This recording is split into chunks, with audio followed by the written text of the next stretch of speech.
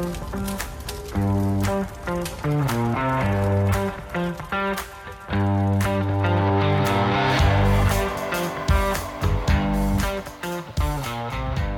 and welcome to Fire Headlines, where we cover the hottest topics in fire service news. I'm your host, Samantha Didion, and today I am joined by the panel, Chief Bob Horton and Chief Jeff Buchanan. Our topic this week is next generation bulletproof firefighter helmets. An article recently shared in the Daily Dispatch discusses how the responsibility of a firefighter has evolved to now include responding to active shootings. My take on this article is that, it is sad that we have to go to these lengths to protect our firefighters. It is sad that a firefighter getting injured by an active shooter while on duty is such a real threat in today's world. And I really wonder how this threat may impact recruitment in the fire service. But on the other hand, of course, we have to do whatever we can to protect all of our first responders, right? And if that means bulletproof helmets, then that's what it means. But let's hear what our panel is thinking. Jeff, what are some of your thoughts on this? Yeah, first of all, great to see you, Samantha. Good to see you, Bob, and talk about this topic. It's necessary. We're talking about a specific portion of the PPE, the helmet, which we'll get to in just a second. But we've really been through this. This has been an evolution in the fire service going back to the riots in LA decades ago, where firefighters across the country were outfitted with ballistic protection. And then it resurfaced again decades later. And so there's kind of been this undulating, it's necessary for ballistic protection, not necessary for ballistic protection. And I think now we've hit in the last 10, 15 years, where now ballistic protection vests are really on most of the fire apparatus across the country, or maybe that's unfair to say most, but quite a few of them in the regards to rescue task forces because of the involvement with firefighters and active shooters.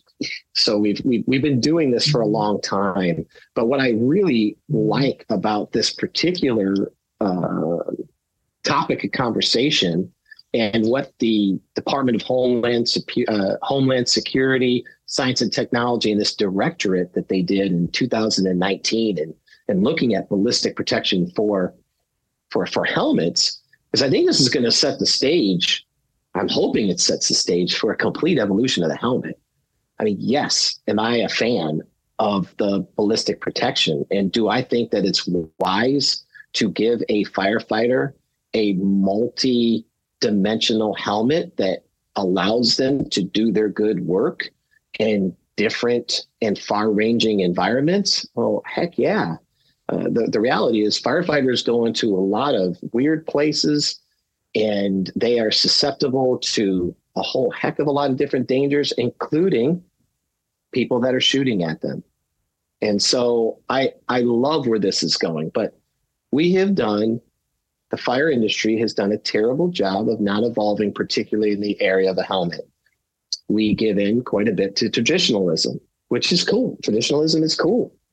The reality is that the fire helmet that you see, the traditional fire helmet, is ergonomically not sound, and it's not great for you. How about that? It's not.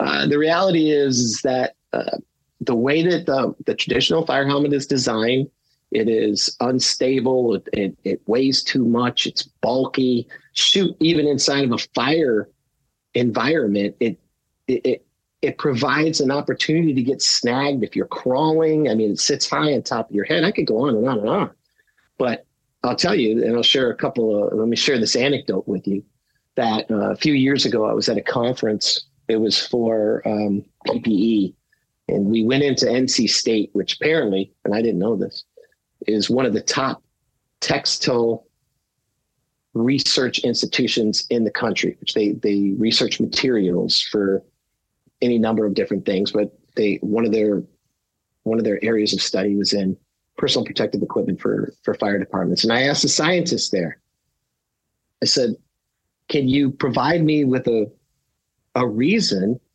of when you're looking at it's called the Euro style helmet. It's called the jet fighter helmet. Now it's being called the modernized helmet. Pick your poison. why we aren't using that helmet and the rest of the world is. And we continue to use this traditional helmet. He couldn't give me one scientific reason because of this notion of traditionalism, right? Let me go one step further. There's an organization called the Fire Apparatus Manufacturers Association, FAMA.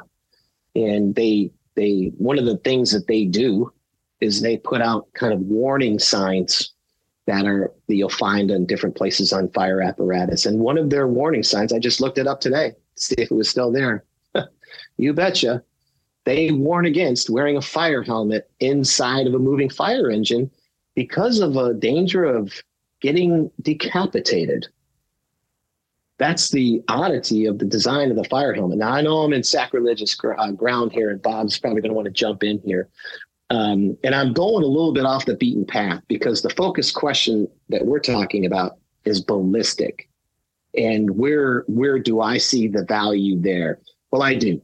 I think that the reality is that this new evolution of helmet should be what the Department of Homeland Security and the Science Technology is intending it to do. Yes, offer protection in different environments, but also be ready to adopt and adapt to the technologies that are needed for firefighters to do their great work. Communications, infrared, thermal imaging cameras, integrated into the helmet. So I want to see technology embraced, but I do want to see them become more ergonomic. And I just think it's important. It would be better for the firefighters and their head and neck safety to see this evolution. Of course, from a ballistic standpoint, it will keep them more safe. But I hope that this is really a nudge in the direction where I think we've needed to be in a long time, and that is to evolve the helmet so it is functional for the firefighter and still want to make it cool, right? Still want to make it cool, but that it provides them much more safety than the helmets that are out there today in a wide range of different environments and a wide range of jobs that firefighters got to do every day. I love where this research is going and where it's saying we need to go and to provide another level of safety. So I'm excited about it. Hopefully there'll be some great evolution. How about you, Bob? What are your thoughts on this new helmet, or maybe even the reasoning for why we need the new helmet? Jeff did a great job with his analysis of just the helmet in general. And when he first mentioned to me about this sticker inside a helmet, I didn't believe him. Like I threw a challenge flag and he had to give me evidence that it in fact had a sticker and a warning that said you could be decapitated if you wear this inside a fire engine.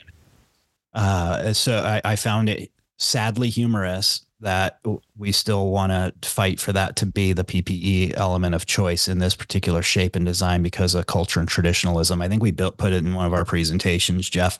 We are constrained in the safety and technological advancements to firefighting because of our resistance to change helmet design. And I think that is a sad state of affairs on the heels of a shared interest between labor and management on increasing safety of our firefighters. You can't go to a fire department across the country where there isn't a safety committee who is meeting monthly and talking about how to make the environment safer. And the design of the helmet is the least safe design of helmets on the market. I'm sure we could design one that is slightly more or less safe that had spikes coming out the top of it or something like that. But the ones, if you go look at available fire helmets for purchase, we're using some of the least safe ones that are available on the market because that's what we think is cool. And I just offer that it's different. The Euro helmets, or I didn't know that they were under some different names. I think the marketing of that is important. So I think changing what its name is probably very helpful in advancing that.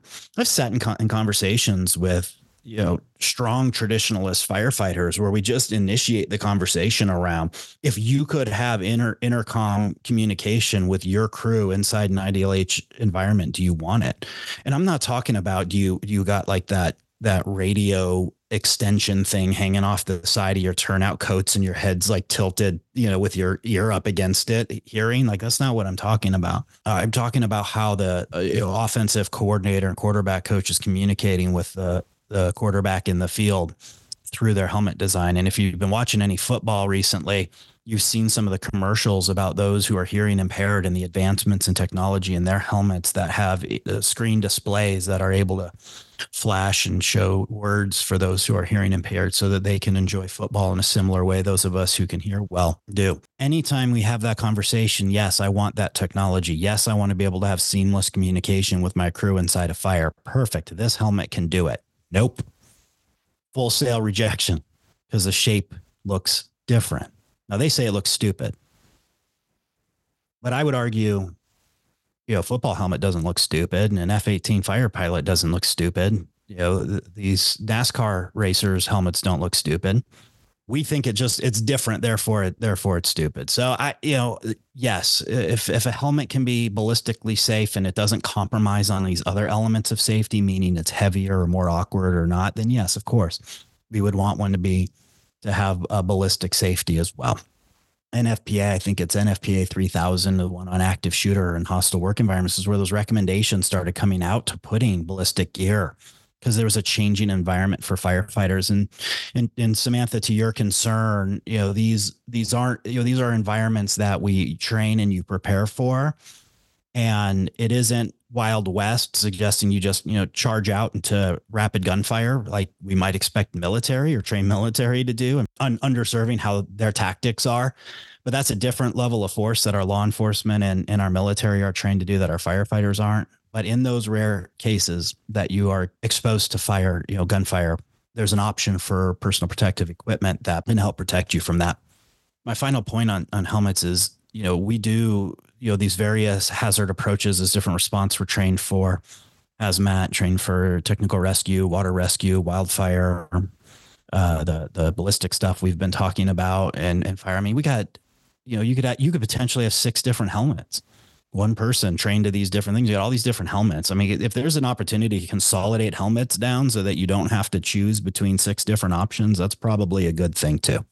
I want to throw in a couple other points here. Talk about weight for a second. If you take a chance, take a look at that Department of Homeland Security, Science and Technology Directorate that was put out in regards to the fire helmets, and this is done in 2019. What's noteworthy is that as it lists and shows different pictures of different firefighter helmets, the traditional ones say that you have to contact the manufacturer to get the weight of it. And I'm just going to speculate here, and it's probably because it's fairly significant. And the whole idea with some of these other helmets is that they're lighter weight. And I want to offer this anecdote. It was actually a super interesting book. It was called The Last Race. It was Lance Armstrong, and it basically unpacked his entire Tour de France career and, his doping and all this other, like I said, it was pretty interesting. But one of the things that happened inside of that book is it talked about how the reduction in weight is the key to speed, plain and simple. The reduction in weight, like that all of these people on side of the tour were so, from their equipment down to their own body weight, they needed to be as light as possible in order to gain speed. And I bring that correlation into what firefighters are, and some people debate this, they're referred as tactical athletes. And so where I would present as an argument in this case is, why wouldn't any firefighter want something lighter and that offers more protection and provides more mobility? It's almost counterintuitive, but it points to the strength of culture and traditionalism in such a cool industry like the fire service, how difficult it is to evolve with it really facing headwinds of traditionalism and strong culture, which again, I think that there's some really, really cool aspects of fire culture for sure. But, in the case like this, I think to the detriment of the firefighter when we're not involving. So I think that if we can get to a place where We are offering a fire helmet that offers ballistic protection, that is much more adaptable to technology in the ways we're talking about, with self-contained breathing apparatus, with communications, and with thermal imaging detection, so they can locate the sea of the fire and put it out more quickly. I think that it's going to be a step in the right direction, and it'll be a big change for firefighters to move away from a traditional style helmet. But I think that the long-term value will supersede going in a different direction. And that long-term value will be less neck injuries. It'll be less back injuries. It'll be less over a lengthy career debilitating challenges that we find that I think our traditional helmets have a lot to do with. From what you guys are saying, it sounds like maybe a lot of firefighters who are very dedicated to the fire service traditions may need to ask themselves, is keeping the tradition more important than my own safety and well-being? But I'm curious, Bob and Jeff, say these new high-tech, well-advanced helmets do become widely adopted in the U.S. Do you see the fire service possibly changing from that? Like, do you see improved communication, maybe even improved response times or results? Talk to me a little bit about that. I'll jump in here. Yeah, I'll jump in here, Samantha. Yes. Do I see response times being quicker with the evolution of technology and actually using it? 100%. You're going to see speed, I think, increase in a lot of different areas. You're talking specifically about a helmet. And if we had integrated thermal imaging cameras, and if you had the ability to be much more mobile inside of your ensemble, your personal protective equipment, including your helmet, speed and efficiency is going to increase for sure. You could see, and based on efficiency, one could make an argument. If I'm wearing a bulky snowmobile suit, which is a lot like what a fire ensemble is, it's like this bulky, again, snowmobile suit, versus a sleeker, more ergonomically designed ensemble, whatever that looks like, we're talking about a helmet, I'm going to work less and stay in a fire potentially more and get more done and use less air, and therefore could have to leave the fire less and could potentially be less crews. There's a cascading amount of potential positive impacts that could be born from adapting technology like this. Again, I'll focus on if one would just think of themselves in a better fitting, better designed ensemble that allows them to be more mobile, agile, and hostile inside of an environment, they're going to be better. It's very difficult to, and that is making a couple of presumptions. One, that they're equally safe, and that they meet all of the standards, right? If you had one that's bulky versus one that's not, and you could increase your efficiency, why wouldn't you do that? And to your point, if it was wildly adapted, I think we become better as an industry, because it also shows that we are listening to the science, that we're following the science and not giving into anecdotes, which is hard to do, especially inside of the fire service when it's so rich in tradition. I mean, we could talk about, there's so many things that are inside of the fire service that we don't involve or evolve because of the challenge of traditionalism, looking different. I was in 3 different organizations, and I don't think the best option is to force things, but it is to provide options and hopefully nudge people in a direction where they will go, in this case, a more safe helmet. And one of the organizations I was in brought in modern helmets, and they look cool. I got to tell you, they look cool. Gave them to a company for, it was at least a month, if not 2 months. Came back. How was it, everyone? What'd you think? How was the functionality? They all loved it. They loved it. But let me tell you what they didn't love was all the ridicule that they received.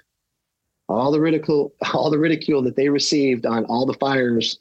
And there was, people, they came up with their own creative ways to make fun of them, and they didn't like that. So those helmets never gained any tread, and no one ever selected them. But so those are, it's a big obstacle, but it's real, right? Samantha, you might remember that we had a similar experience trying the modern helmets, and the reaction was the same thing that Jeff had. It was, from a functionality standpoint, high marks, got teased by other people and didn't want them anymore. It's absolutely ridiculous. I differ with Jeff a little bit. My mindset is, like, at least from a policy perspective, that this needs to be driven. It needs to be forced. Here's what I would do. I would align the incentives and the right space to move this industry in the direction that it needs to go. Because I don't know, to your point, to the scientist you spoke to earlier, that there's a compelling case not to advance the helmet into the modern zone. I'm open to hearing that. And I hope the folks who have, other than a traditional argument, but have actually a functionality argument, would share that with us through the email address. But here's what I would do. You want an AFG grant? You want a safer grant? Guess what? You better have a plan, or you better be moving forward to a modern helmet, period. Or you're just not going to get funded. And the U.S. Fire Administration has some influence over how these funds are going to be allocated. To me, you just make that as one of the criteria that's on there, is that your organization is going to advance. In fact, I would prioritize that for agencies who are putting in an AFG for PPE to advance and move these helmets forward in the right direction. But to your question, Samantha, here's where I'll just narrowly focus it in on the tactical and the task level. And I'll even narrowly focus it in on just communication alone. You remember being on these fire scenes, a second alarm incident that's anywhere, let's say, 30 or so. Anyway, let's say just an event incident with 20 to 30 responders that are on the scene. And for that battalion chief to communicate with that person who's on a hose line inside a structure interior, has to communicate with all 30 people at one time. They click on the mic and speak into the radio system, and everybody has to hear it. And that person has to speak back. And meanwhile, this, person over here on a search can't talk because someone else is talking the whole time. And we're calling for Red Cross and we're asking for more resources. All of this dialogue that's going on does not have to happen.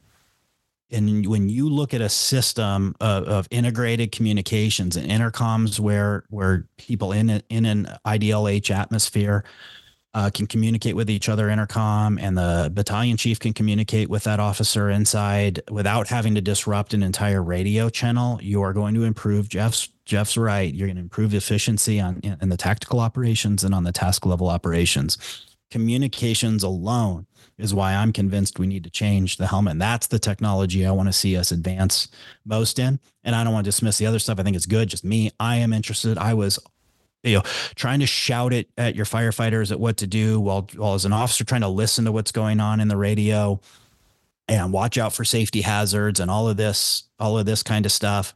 It's we have the capabilities that have advanced beyond that, only constrained by our culture. We got to move the needle on it. Hopefully we can see some movement on this topic, but it all starts with a discussion, which is exactly what we're doing here today. And hopefully we can encourage others in the fire service to start having these conversations as well. But thank you both for joining us today, and thank you to our listeners for tuning in. If you haven't already, be sure to subscribe, and if you have a question for the panel, please reach out to us at fireheadlines@wfca.com and let us know what's on your mind. We'll see you back here next week for more Fire Headlines.